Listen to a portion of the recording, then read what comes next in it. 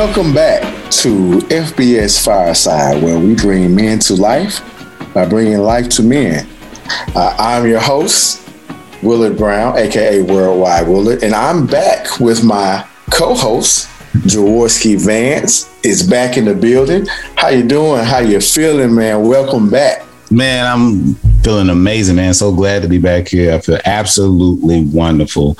It has been some trying times, but I'm excited, man, because of who you have on the show with you today, man. This is good stuff, man. I can't believe the people, the men, the mighty men of God we have joining us. So I'm glad to be here.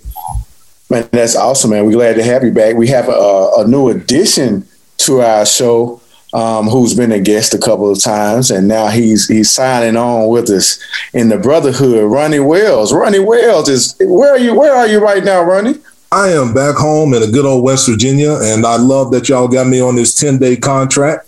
You know, if I can make the squad, you know, I'm gonna do the extra suicide hustle.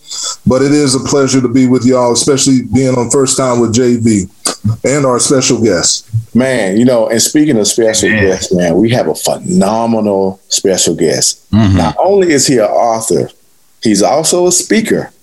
He's a life coach, a designer, and an inventor. We have Mr. Reginald Foreman. We have the pleasure of having Mr. Reginald Foreman in the house with us. Reginald, Mr. Foreman, I don't know with all that title, I don't know what to call you, sir. Let me just call you sir. How are you, sir? Yeah, hey, y'all make a brother feel real good. Yes, sir. Reggie is just fine. I'm doing great, man. I always tell people it's an honor to be able to be alive and still be able to have a platform to tell my story, anybody's story, because people don't have to listen to you. Man, you're exactly right. I really want to start with just kind of showcasing a little bit of your story. Could you tell us a little bit about your story to get us started? Well, I was born in Chicago, Illinois, in the times of, well, I can't say in the times, game's still popping right now, but I was born in Chicago, Illinois. I lived with my mother. My mother was wrapped up in drugs and ended up in prostitution. So, you know, it was a household where she was kind of abusive. They say hurt people hurt other people. So I dealt with that in Chicago, where, man, dudes was getting jumped, killed for turning your hat the wrong way. I was shipped from house to house like an orphan. I lived with my aunt, my grandmothers, and all that back and forth because my mother wasn't stable. And I found out that my father, who lived in Miami, Florida, went to the Army. He was more middle class. I found out that him and my mother made the agreement that when I left high school, I was supposed to move with him, just like on Boys in the Hood. And I didn't know that. True. Yeah, I didn't know that. So I'm growing up, man, where getting chased home every day because of gangs, because they don't fight one-on-one. And so I had to learn to survive. And I finally made it from there went to Alabama. I grew up back and forth in Alabama with my grandmother. My mom moved there. We stayed in the trailer park. And it was times when my mother, just like I said, I had a little brother. He's now dead. He got killed. He was a blood at 17. But I had a little brother, and it seemed like if I looked at him wrong, my mother was hitting. So it was some hard times as I was younger, man. And I had good times too, but I learned to, what a lot of us black men do, I built the chip on my shoulder. Right. If you look at me wrong, I had to learn, because I didn't come out the womb violent. I had to learn to survive. Chicago projects, then moving from Alabama to Miami, Florida.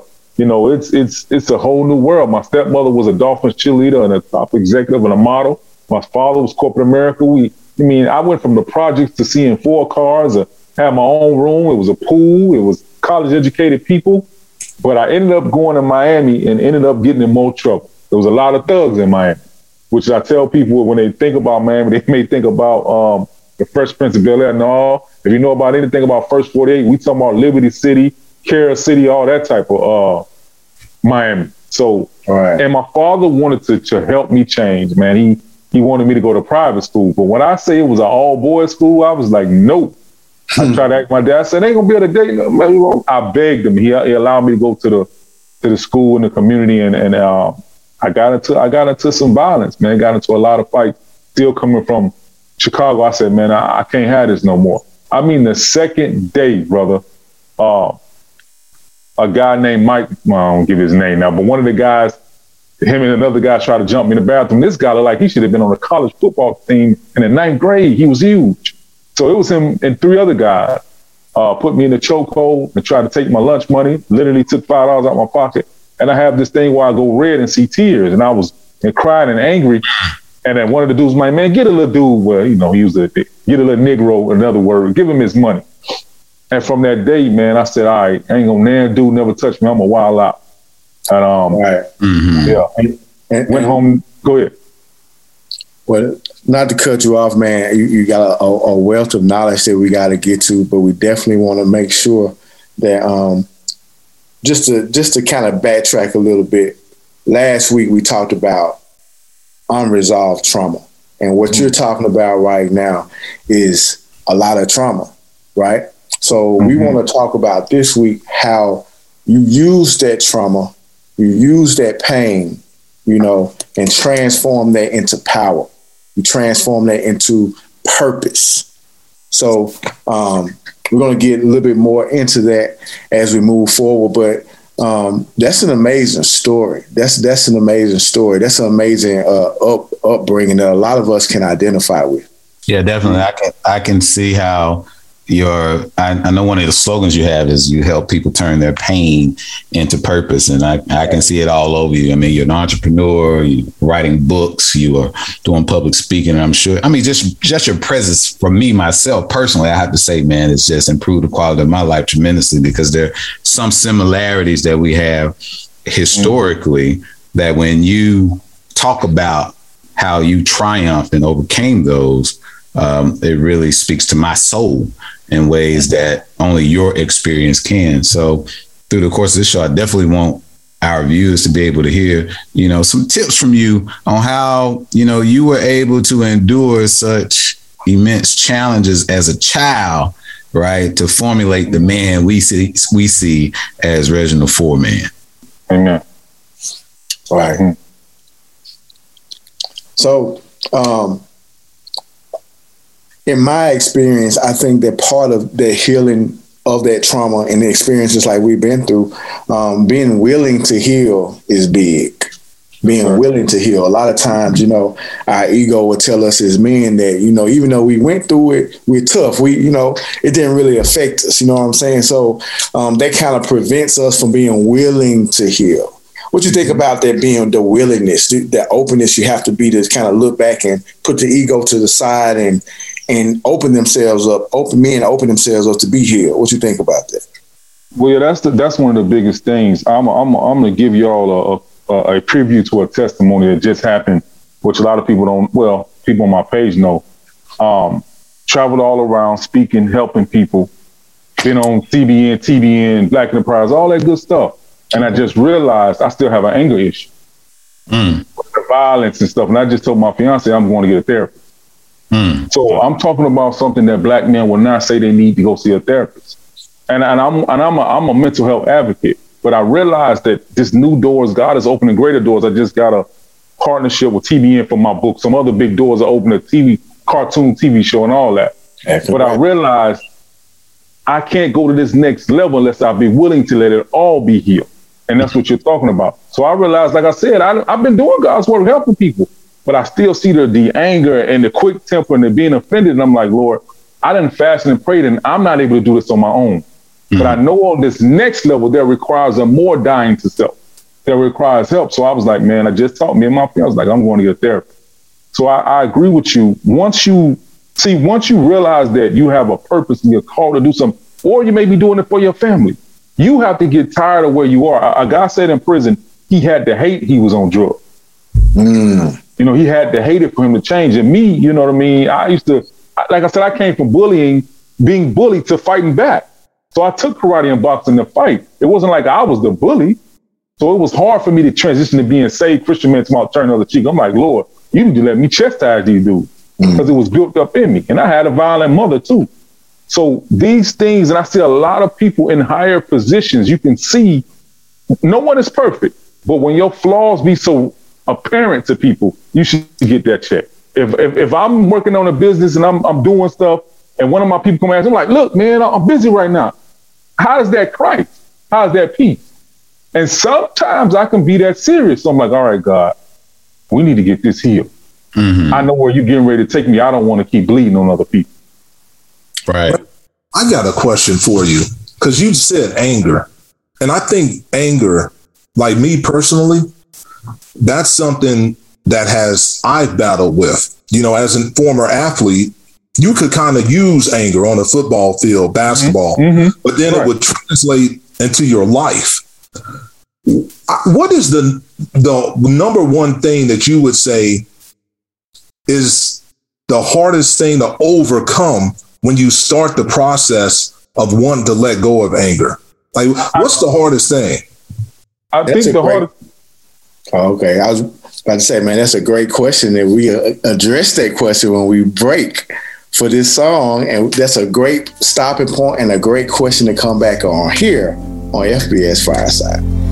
Even when my strength is lost, I'll praise you. Even when I have no song, I'll praise you. And we're back, man. First of all, just thank you again, Mr. Foreman, for being here, what you're sharing with us. That man told you to call him Reggie. Yeah, well, I'm gonna keep it formal, just on the respect side, because I just appreciate him sharing his story with us today and with the audience. Ronnie, you were asking a very important question. Just recap that question so Reggie can hop back in and answer that for us. Yeah, definitely. And Reggie basically was talking about, and thank you again, that he is going to go to counseling to deal with anger. And anger is something that I've dealt with, that I think so many black men deal with. You know, if you go somewhere and you look at a black dude a certain way, he'd go from a 0 to 100 immediately. Like, we take pride on that. So what I was asking Reggie is, like, what is the number one obstacle in his mind's eye for getting to a place where you're ready to deal with anger? What's the number one obstacle? I think it's pride. But definitely for me, because the Bible says be angry and sin not. So there's places for anger, protection for serving and doing certain things. But when your anger is built on insecurity, and pride is wrapped up in it, and I had to really face myself, say, man, you insecure when somebody challenges you, if it makes you angry fast. That's the insecurity spot. That's a pride wrapped up. So I think that is overcoming the area. I think the biggest thing for me, and I think a lot of people, is pride. Because you believe in your pride, you're justifying the way you react to your wife, your children, the neighbor, whatever. You justifying as a man or insecure person that your anger is valid, or uncontrollable anger is valid. That's good, man. I tell you, Reggie, I meditate every morning, and most mornings, not every. I try to do it every morning, every night, for that very same reason. I realized over the years, man, that I have a lot of bent up anger that needs to be addressed. And even though I've gotten better at managing it, it's just like the subtle things, man, that just irritate you, that should not irritate you. Like you said, when somebody challenges you, challenges your opinion about something, you shouldn't instantly go from 0 to 10, just because you've been challenged about something. And I found that, that's standard practice for me. My fiance says you'll know it all. And part of the reason she says that is because, I'll pop off if I'm challenged, and so I'm thinking, man, I'm doing all this meditating and praying, man, things should be getting a little easier at this point. Now I have to say that the meditation has helped me to recognize when that, what you called earlier, when the tears and the eyes water and the face. Oh man, that's seeing red then. Yeah, when you start seeing red. It's too late then. I don't even want to get that. Right. It's too late when that happens.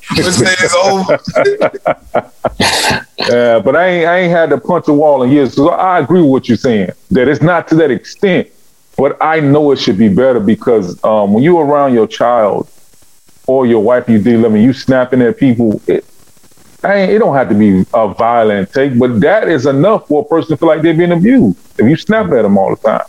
Right. You know what I mean? So, yeah. And like you said, my fasting praying has brought me to a certain level, but I'm wondering what this therapist and his techniques are getting root.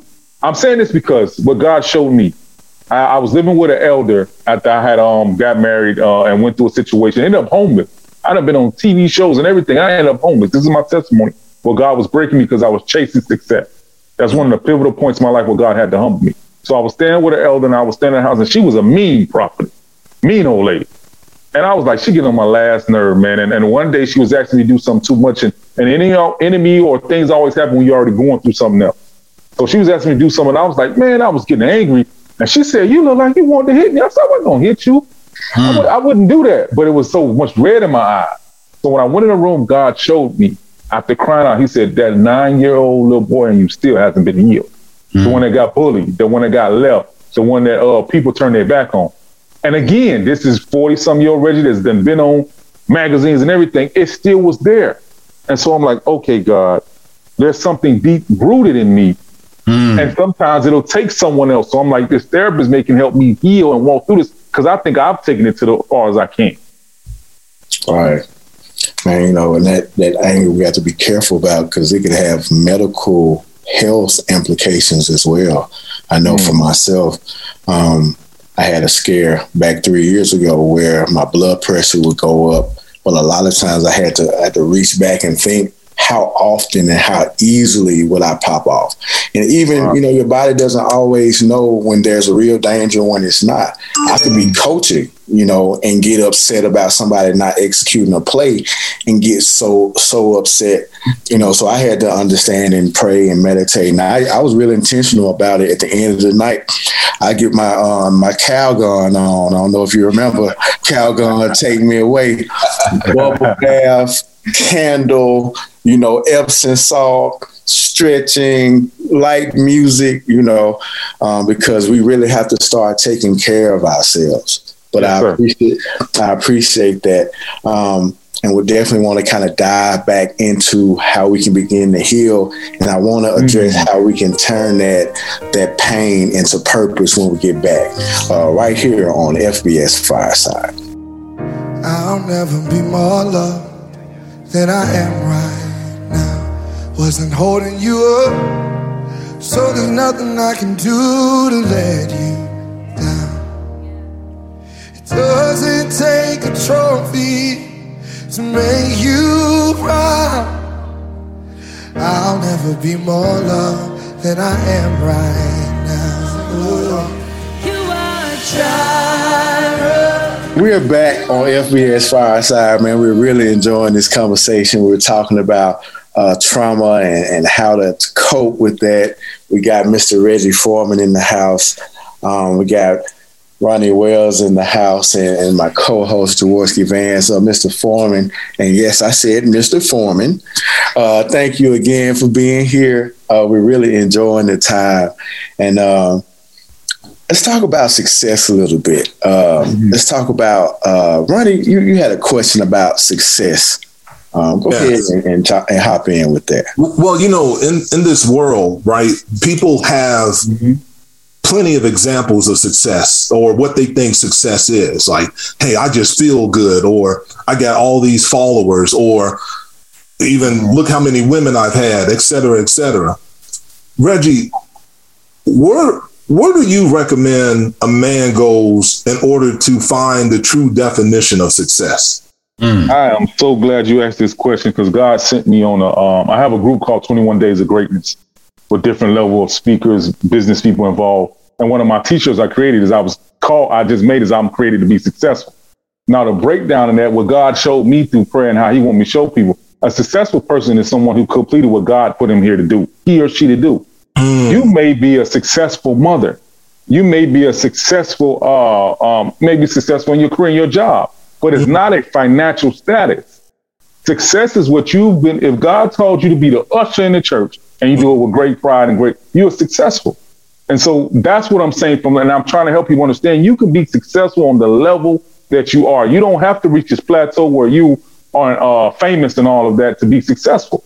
Whatever God has called you to do, and when you stand in that, because that's the problem too, we're trying to be someone else. I used to try to be Les Brown and Eric Thomas, and God told me, I call you to be Reginald Foreman.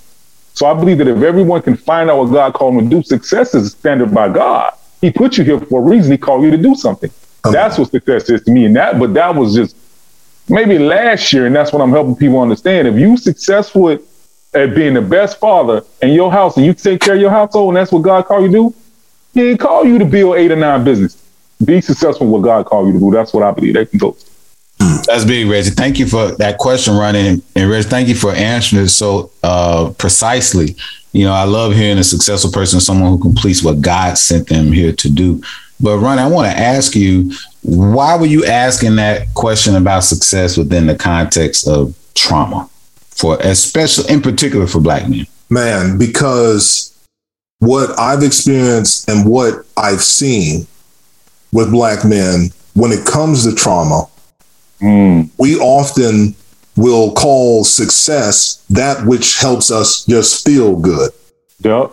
And what I've seen with Black men and men in general, we aren't built to operate off our feelings.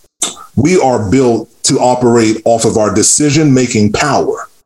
We have that capability. And so the reason I brought up that question was because when we face trauma, we more often than not forget about that aspect of us, that decision making. And now we focus on, man, I need to feel good, whether it's with how many women shorties can I get, what drugs I do, how can I steal this money, get this money only. And what Reggie said was so powerful, because to deal with trauma, we still first have to go to God. You have to. Man, look, you have to. That was so powerful what Reggie said. I almost wanted to end the show right there on that. That was worth ending the show right there, man. A successful person is someone who completes what God sent them here to do. I have a quick quote that goes with what Ronnie said that I put on my post when I talked about and I let people know I'm going to therapist. Don't try to cover your issues with excuses of success. Because something he said, that was my quote. Don't try to cover your issues. Because I'm successful, I can cover my issues up. You still have trauma, anger. Your success, your money that you made, it don't mean you don't have no issues. So don't try to cover your issues up with the excuses of your success.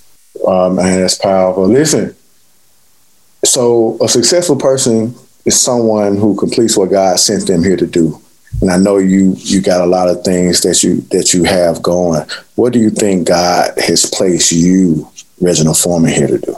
Oh, man, he called me here for straight ministry because I wanted to be the first successful faith-based fashion designer like Ralph Lauren, like Tommy Hilfiger. That was my dream. And when God told me to write my book, I was like, God, wait till I'm in Paris and I'm everywhere. Then I'll make more money. I ran for God for 2 years. And he said, writing your book your story is helping people heal. All I was told to do was tell my testimony. I started adding bullet points and learning how to speak and go to Toastmasters and learn to be a speaker. But all that was just tell your testimony. So I knew through my story and my overcoming, it was helping people believe in God more. Because I've had people walk up to me and say, if you can write a book, I can write a book. I can't believe that you ain't bitter, because I was illegally sentenced to 18 and a half years in prison. Let out for 3 years. They came back and said, we let you out erroneously by mistake and put me back in prison. That's one of my biggest part of my story. So everything that I've had to overcome was to tell people you can still, at every pinnacle of what you've been through. I have a son with cerebral palsy. I lost my daughter. She died prematurely. I've seen a lot, but I know that God had a purpose. He told me in prison. I get emotional this. When I was cursing God out. Where the F when you when these dudes were chasing me home? Where were you when my mother was beating me? Where were you when I was hungry? I had it out in the cell. I ain't played with God. And as I let all that out, he said, I have a purpose for it all.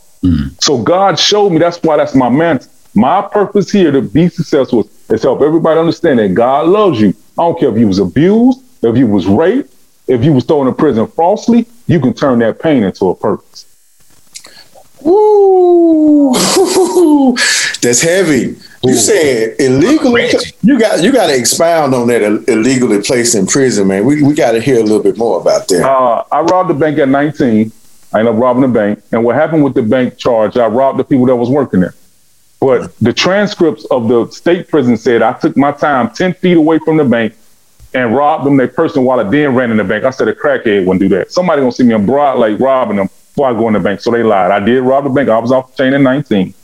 And they charged me twice. So what they said was, Mr. Foreman, the state said, we're gonna run our time concurrent with the Fed. So while you're doing your federal, because wherever you get sentenced first and do the most time, that's where you go. I was never supposed to touch state prison. I was supposed to have been over in Club Fed, as they call it. And no, it ain't Club Fed no more. But I was supposed to be in the federal prison. But as I was coming up from the bus, it was all 6 of us. You go to state to get your charge and you go back to federal. They let them get on the bus and stop me. He had the clipboard. He said, Mr. Foreman, you got to do your state first, then your Fed.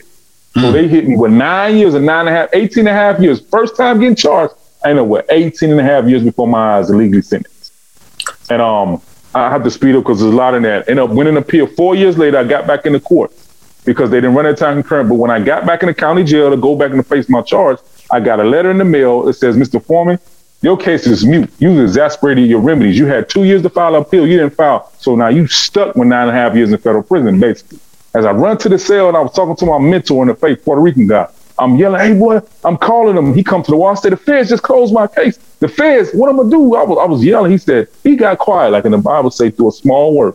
He said, now you're going to see the hands of God. Now you're going to see his power because you have no way else out.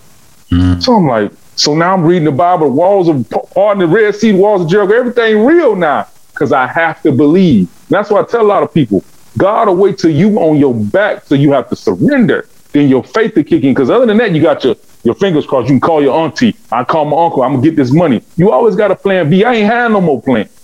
I went in that courtroom. They said, Mr. Foreman, somehow they didn't agree. We were supposed to run our time concurrent. But what we're going to do is reduce your sentence. We're just going to charge you for the gun. The gun carried 3 years. Now, I was 4 years in when I got back to the count. So I was a year over my new sentence. I could have went straight home out the courtroom. They said, Mr. Foreman, we can't let you go. There's a hold on you. There's a detainer. The federal prison is coming to pick you up. But I got out, went back to the cell, and I was like, but I seen a light. Reduced sentence, no more state prison. Now, on a Monday is the state prison. They take you to state prison, the bus transit. Tuesday, they take you federal transit. I'm in the county jail. They call me again on a Monday to go to state prison. I'm like, why am I going to state prison? My case was just overturned. What is it called? While you trying to figure it out, God has already worked it out. So now they send me to the federal low camp. I write the lawyer. Why am I? Because in my mind, how I'm going to beat the federal prisons to the state? I got to get the federal prison. I wrote the lawyer. I wrote the prosecutor. I wrote the judge. No answer. 3 has always been my number. I left it alone. About 4 months go by. I'm sitting in this classroom where they teach you how to open up a bank account when you leave prison. The lady from R&D come in and say, Mr. Foreman, we need you. R&D is receiving you in, delivering you out. They said, Mr. Foreman, we need you at R&D. As I was walking to the door, there used to be this young Haitian kid. I was his big brother. But none of the old heads would deal with him. He was wild. I tell people, the youth need discipline, but they also need love. So I was like his big brother. So hey, boy, today is your day. Things happen when it rains. It was pouring down rain. I'm like, what is that, some voodoo or something? That made things happen when it rained. I said, whatever. So I go down there and the lady typing on the computer. She said, Mr. Foreman, you have an immediate release. See, I'm 4 months over. I never was supposed to still be in there. I said, all right. But my stomach started bubbling like the asked her, because they just told me in the jail, in the courts 4 months ago, there's a hold on me. I said, is there a hold on me in that computer? She said, no. I said, there's no detainer on my name in the computer. She said, no. I said, I'm going to shut up and ride this out. So I changed my clothes. They give you the $100 when you get out of state prison. I walked to the front of the police car with the woman. The feds supposed to came and got me now. I'm walking to the front of the car. She let me get in the front seat. I say, this thing feel real. So she drive me to the bus station. She said, Mr. Foreman, have a nice life. We don't want to see you again. I'm on the Greyhound bus like, oh, man, I just to beat the feds. Because what we say in the streets, the feds, the real gang. You don't just beat them. You can throw money at the state judge, but not the fed judge. So I'm like, I just beat them. I get out in Miami. Everybody living the same way. I tell people, if you've been through abuse, you've been through prison, you've been through drugs, you need accountability. I knew if I didn't go to St. Louis with my church friend me that was Kojic in the church, because at 16, they've been told me I can live there. That's a whole nother part. I didn't accept the help that God sent. I said, look, I called my aunt and them in St. Louis. Look, I know they go to church and they go to work. I moved up to St. Louis. I was dating the pastor's daughter. I was working at Labor Ready, not thinking about crime. My pastor's daughter started having dreams. I went back to prison. I'm like, you're crazy. I ain't even thinking about crime. She had 4 dreams. I went back. 3 years I was out. 4 days after Valentine's Day, 2004. 6 a.m. I heard a heavy knock. You ever heard a U.S. Marshal serve a warrant? It'll wake you up out of coma. I get up and go downstairs. U.S. Marshal's in the door. Mr. Foreman, they pointed at me because I was coming downstairs. We have a warrant for your arrest. Handcuffed me, put me in the police car, turned around and looked at me and said, you was let out of prison erroneously by mistake. Now, I wasn't mad at the jail. I was mad at God. I'm like, God, I done did what you asked me. I changed my life. I'm helping people. I was working at the lowest Labor Ready. I was about to be the deacon in the church. And you telling me I'm going back to prison? Are you an Indian giver? So I get in there. I'm sitting on the edge of the bunk. I was in tears, suicidal. That red came. I was ready to just take my life. Ain't nothing. You can't trust God. Ain't got no family, nothing. One of the old heads come to me. He had a life sentence, but he was anointed. That's why I tell people, accept the help that God sends. You never know who God is sending to help you because it ain't in the package that you want. He started speaking life to me. God called you all that. And at that moment, I could have said, Negro, another word. I don't want to hear nothing else about God. But I didn't. I just accepted it, got up. I started going to classes. I got like 30-some certificates of bettering myself. I tell people, while you're praying to God, how are you bettering yourself and proving you're ready for what you're asking for? I knew if I need to get out of prison, I need to better myself. I was voted most likely to succeed prisoner of the month. Yeah, they got those awards in federal prison. I finally won my appeal because he had fault, because they wanted me to do the whole 9.5. They were fighting against giving me the time I did, because they said, we didn't run our time concurrent with state prison. That don't count. They wanted me to just skip 4.5. I did. I finally won. So I did 4.5 years, 3 years on the streets, and 4 years. I did 8.5 years altogether. I tried to get you there as fast as I could. And yes, I do have film producers trying to turn my life story into a movie. Man, first of all, we just want to thank you again for your testimony. Thank you again for being with us. And you already know that just means it has to be a part 2 to this show, because there's a lot to unpack, and I feel like you have a lot more to share with us. But we just want to, if you don't mind, if you could close us out with prayer. I think that would be appropriate for this session of the FBS Fireside, closing us out with prayer. So yeah, thanks, bro. That was good. Well, first of all, thank you again for having me, being able to share my story, and I pray that it reaches the hearts. Some part of it helps somebody realize that God still has purpose for them. Gracious Heavenly Father, in the name of Jesus, I honor and glorify and thank you again for life, health, and strength. I don't take it lightly, because many people woke up today without a mind to serve you. They have blood in their veins. And some people, man, that can't even walk, Lord. So I thank you for able limbs and everything. Lord, I thank you for Fireside. I thank you for this platform of men trying to change lives. For one thing, it's hard for us to reach each other, and it's hard for men, especially African-American men, because we've been taught so many ways to be strong and tough.